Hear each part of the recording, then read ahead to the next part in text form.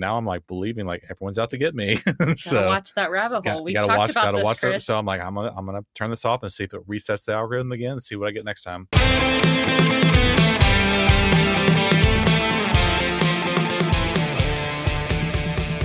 Hey guys, welcome to the Teen Life Podcast, where we believe that teenagers are not a problem to be solved, but we are here to help you equip teenagers through the power of connection. Welcome back to the podcast. This is Chris Roby, and over there is Carly Duke. Hey guys. And today we're going to be talking about, to kind of extend our conversation around mental health and well-being, about trauma triggers. I feel like this is probably in the popular vernacular, but not super understood. And so we're going to talk through kind of what this means to be triggered. Right. I think we were talking about earlier, I think you hear people say, I'm triggered, or that's a trigger for me, almost flippantly. Mm-hmm.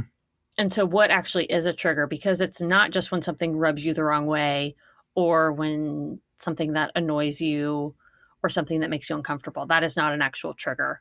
Mm-hmm. And what I think too is it's important that we note that, because I know that mental health skeptics and people who are cynical about people talking about mental health will denigrate the word trigger. Like they'll kind of make fun of people because they think it's overused. It's something that's used as an excuse for not coming to work or not engaging with how you should. So understanding what this term means is really, really important.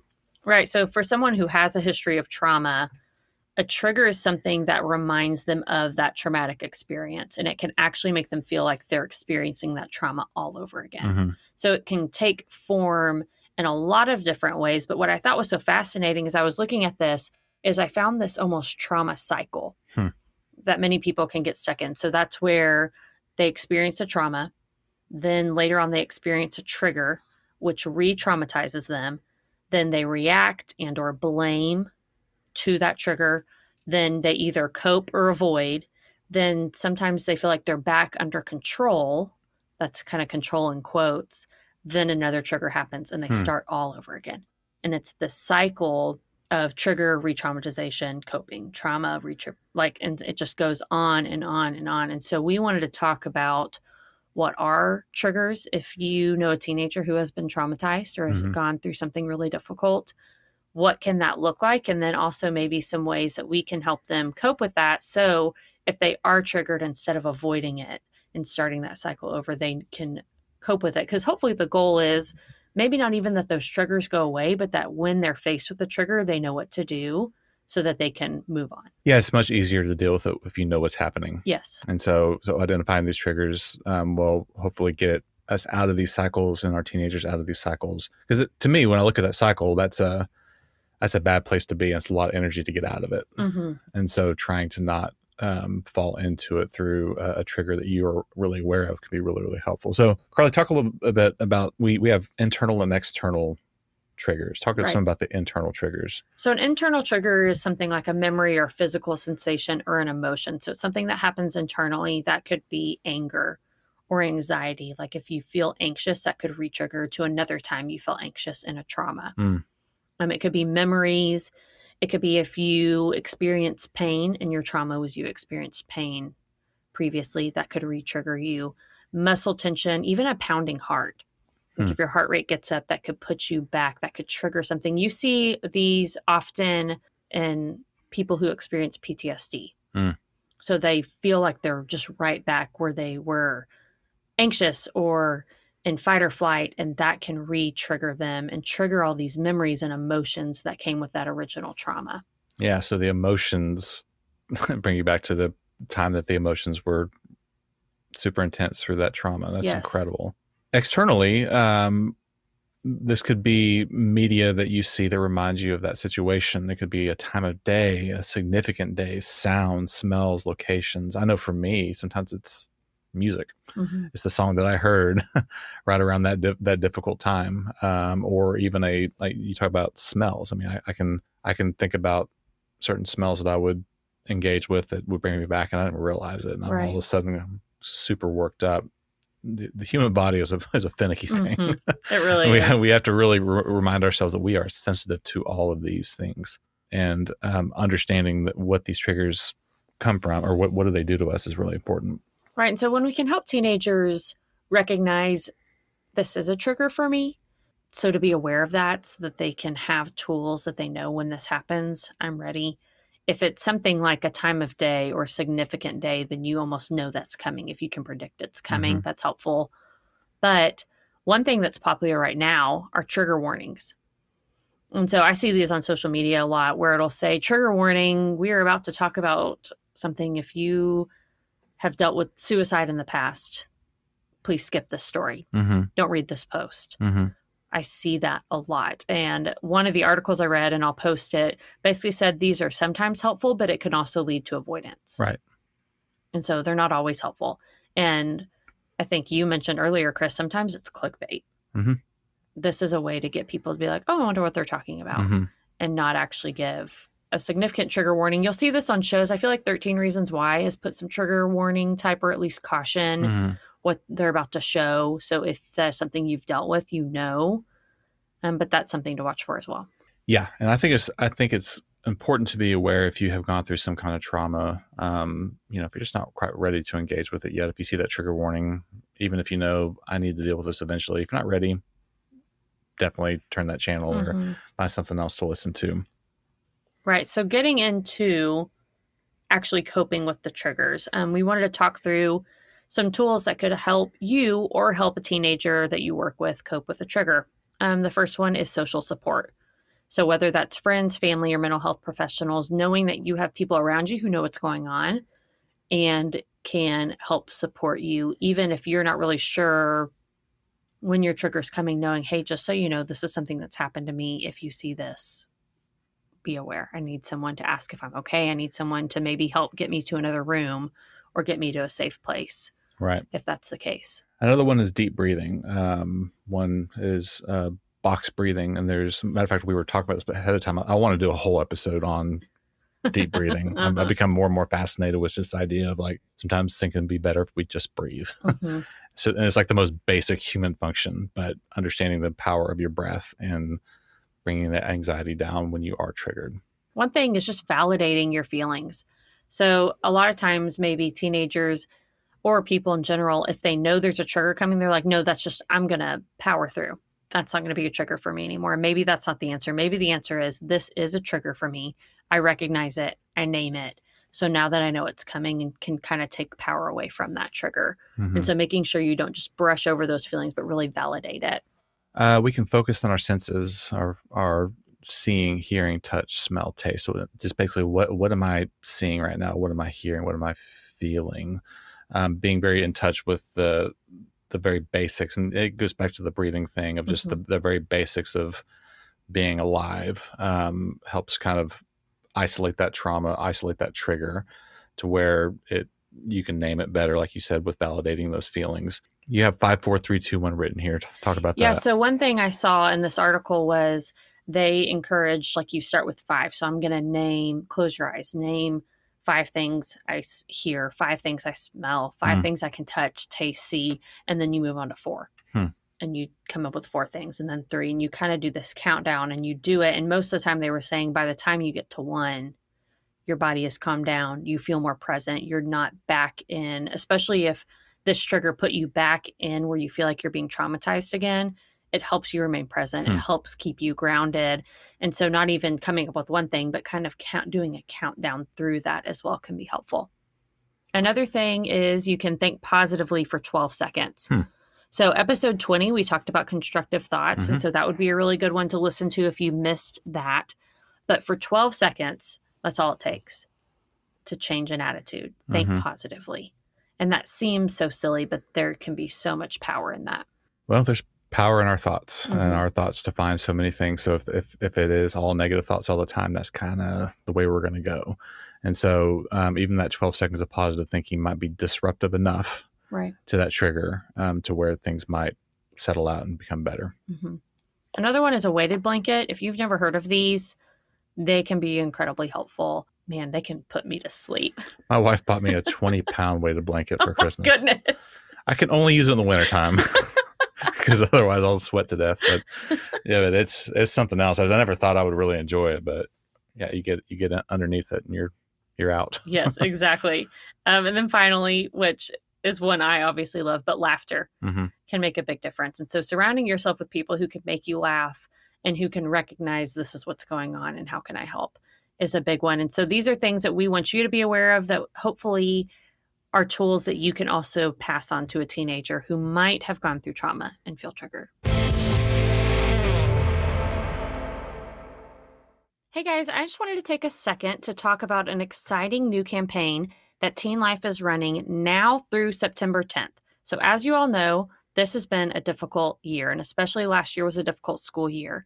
And as we are getting ready for a new school year, we are ready to regroup, and Teen Life is ready to relaunch our support groups on campuses after a year where we were having to do a lot of virtual groups. Yes, nothing beats in person. And Totally. We are so excited to be able to step back on campuses and to work with students through some of the issues we've been talking about these last couple of weeks with mental health, with trauma, with all the things that come along with being a teenager during a pandemic. And so we want to talk to you as our audience members, as our loyal podcast listeners, about jumping on as monthly donors to Teen Life. And it doesn't take much. We are soliciting as many $15 and $25 a month donations as we possibly can. And not only that, we're going to give you back something in return. I'm not going to lie. I am so excited about this t-shirt that we designed specifically for this campaign. You can't get it anywhere else. So now through September 10th, if you go to teenlife.ngo/regroup, you can find out all the information. You can give on that site and jump on, and you can personally sponsor and support a student so that they have someone to connect with on their school campus. We can't do it without you. Help us regroup for this fall. So Carly, do you remember where you were on 9/11? Obviously, we established last episode that we have an age difference. So we would have experienced this for very different lenses. But do you remember about anything on September 11th? I do. I was a fourth grader. Does that make you feel old? There are many other things that make me feel old. I was a fourth grader, and I vividly remember sitting in class and someone coming in and whispering in our teacher's ear. And I'll never forget her face. Mm-hmm. I mean, that was 20 years ago. I'll never forget her face. And I had no idea what was going on. And then I remember leaving school early and going home and my parents sitting down and explaining what had happened and explaining what was going on in our country and watching that on TV. Mm-hmm. It's something, even as I was younger, it's something I'll never, ever forget. And it's difficult to explain. What's weird, I think for me, is that our teenagers now weren't even alive when this happened. Yeah, I was in my very first professional job out of college. Matter of fact, I think I was just a couple months into it. Way back when, before I was in any kind of nonprofit, I was in athletic training. And so I was at this clinic, and maybe that the TV's on that morning, that something had happened, but then I had to go out and drive and do a bunch of work. And so I was listening to it on the radio. So I was listening to commentators explain, something I couldn't see the whole day long. And I remember, hearing about it all morning long. I got back to the clinic around lunch and they just sent us home, like, just go home. And I'd never had that happen before, where it was obvious that the fear and devastation that this brought meant just go be with your families. We don't know what's going to happen here. It was pretty scary. It was definitely scary. And I just think, like I said, it's so fascinating because this is something that our teenagers now are learning about in history books, but it's something that we lived. And so as we come up on the 20th anniversary this weekend, we wanted to talk through a little bit. First of all, History Channel is releasing 4 new documentaries starting this Friday, the 10th.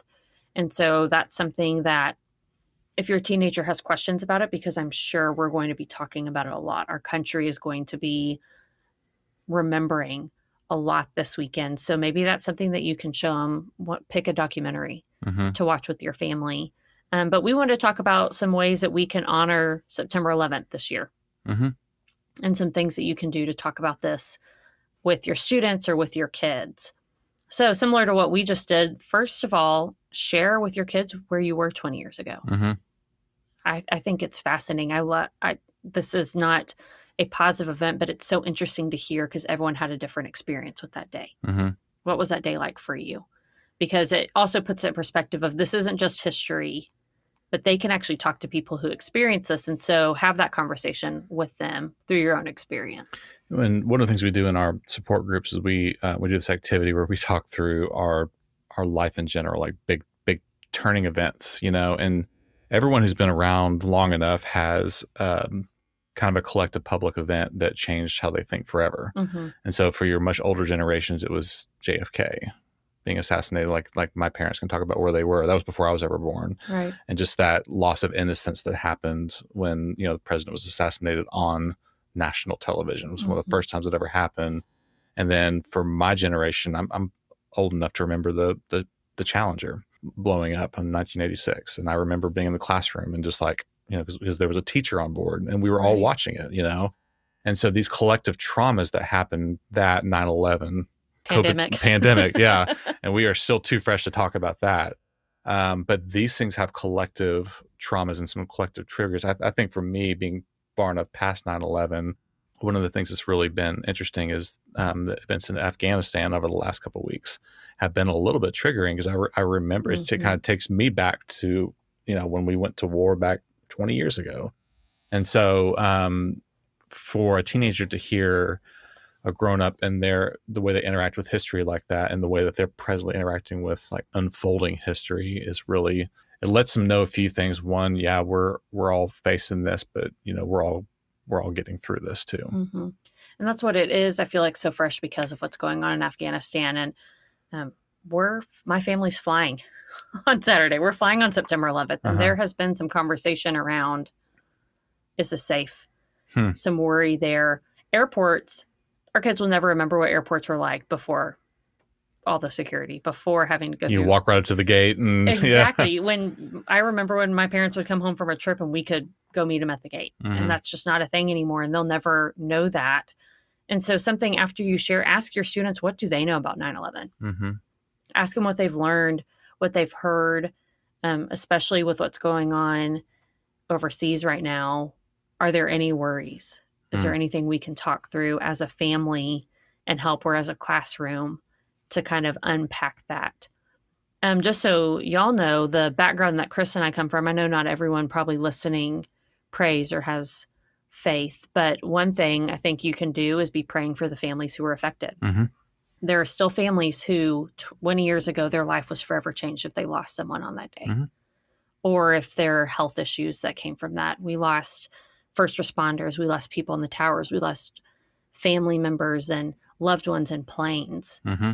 That, like you said, that we lost that sense of safety in our country. And there are some people who this day brings back trauma for a whole different reason, not just because they watched it, because they experienced it. And I have friends who enlisted in the military and went to Afghanistan and lost fellow soldiers, and then also got physically maimed by battle conditions and have PTSD. And so not only is 20 years of 9/11 would be a triggering moment, but also obviously what's happened in Afghanistan over the last couple weeks as well is traumatizing. So we want to pray for those who this has affected for 20 years. Yes. And be praying for the current state of Afghanistan. Mm-hmm. As I look around, there's so much information to take in, and we can't even cover that. It's hard to know even where to start, but be praying for the people there. Be praying for our soldiers who are just trying to figure out what comes next. Mm-hmm. Be praying for leaders of our country, leaders of Afghanistan. And we just really want to honor September 11th well this year, especially. Okay, Chris, it's back to TikTok. Oh, TikTok. Carly, I got on for a little while. Are you off again, Chris? Well, I got off again. They got back on again. Right. The John Mayer TikTok. Like maybe I'll give this another try. Now I'm back off again, but I'm sure I'll be back on again. It just has a way of drawing you back in. I'm not as consistent with it as I used to be. And at one point this weekend, I sat down and got on TikTok for the first time in a while. And man, I looked up and Josh was like, "What are you laughing at?" And I was like, "Oh, it's been an hour and a half. And I've been sitting here watching TikTok videos, just laughing to myself." I think part of it is the algorithm doesn't quite get me yet. And so right now it thinks I'm a right-wing conspiracy theorist. That's what it thinks. That's what it thinks. So I'm saying like I don't know about all this. And so it's all conspiracy theories. And so like now I'm like believing like everyone's out to get me. So watch that rabbit hole. We've talked about this, Chris. So I'm like, I'm gonna turn this off and see if it resets the algorithm again and see what I get next time. That's awesome. Well, one thing, a few weeks ago, we created a reel that you can go find on our social media or on our TikTok. Teen Life is on TikTok if you want to go find us. Find us. It's great. But we talked about the suicide prevention lifeline, and I created a reel for that. And before I did it, I was just kind of searching to see what else is out there about suicide prevention. But I found quickly, if you put suicide anywhere in the search bar in TikTok, it will not pull up any videos. It sends you to this list where the National Suicide Prevention Lifeline comes up, the crisis text line comes up, and then they also have a list of tips and support, which I found fascinating. I never would have known that had I not been searching for it. And so I just wanted to put that out there. If you're a parent who's worried about that, your teenagers cannot search for suicide tips. They're not searching. They're not able to find encouragement based on search results for that. But some of the tips and support that they listed: to talk to someone you trust, take a time out, explore activities that make you happy, connect with the world around you, and then reflect on what's important to you.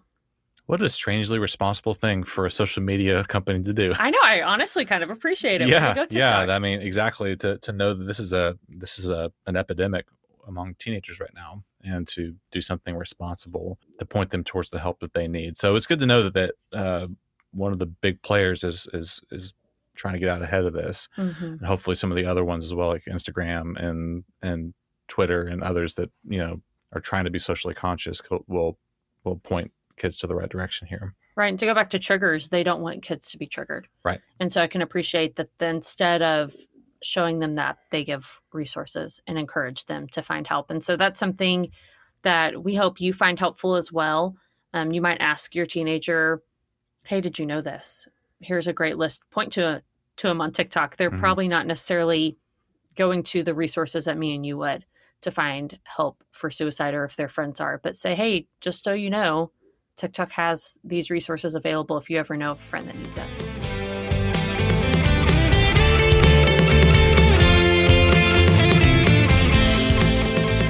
All right, that's a wrap on this one. Thank you so much for listening. A special thanks to Carly Duke and to Kelly Fan for producing this podcast. Also to Luke Cabrera for our awesome podcast music. If you want to know more about Luke and his music, check out his contact info in the description. Well, this podcast is for the helpers, and we really hope you feel helped. If there's something we haven't talked about or a topic that you're really interested in, email us at podcast@teenlife.ngo, and we will do our best to get to that topic. We will see you next week.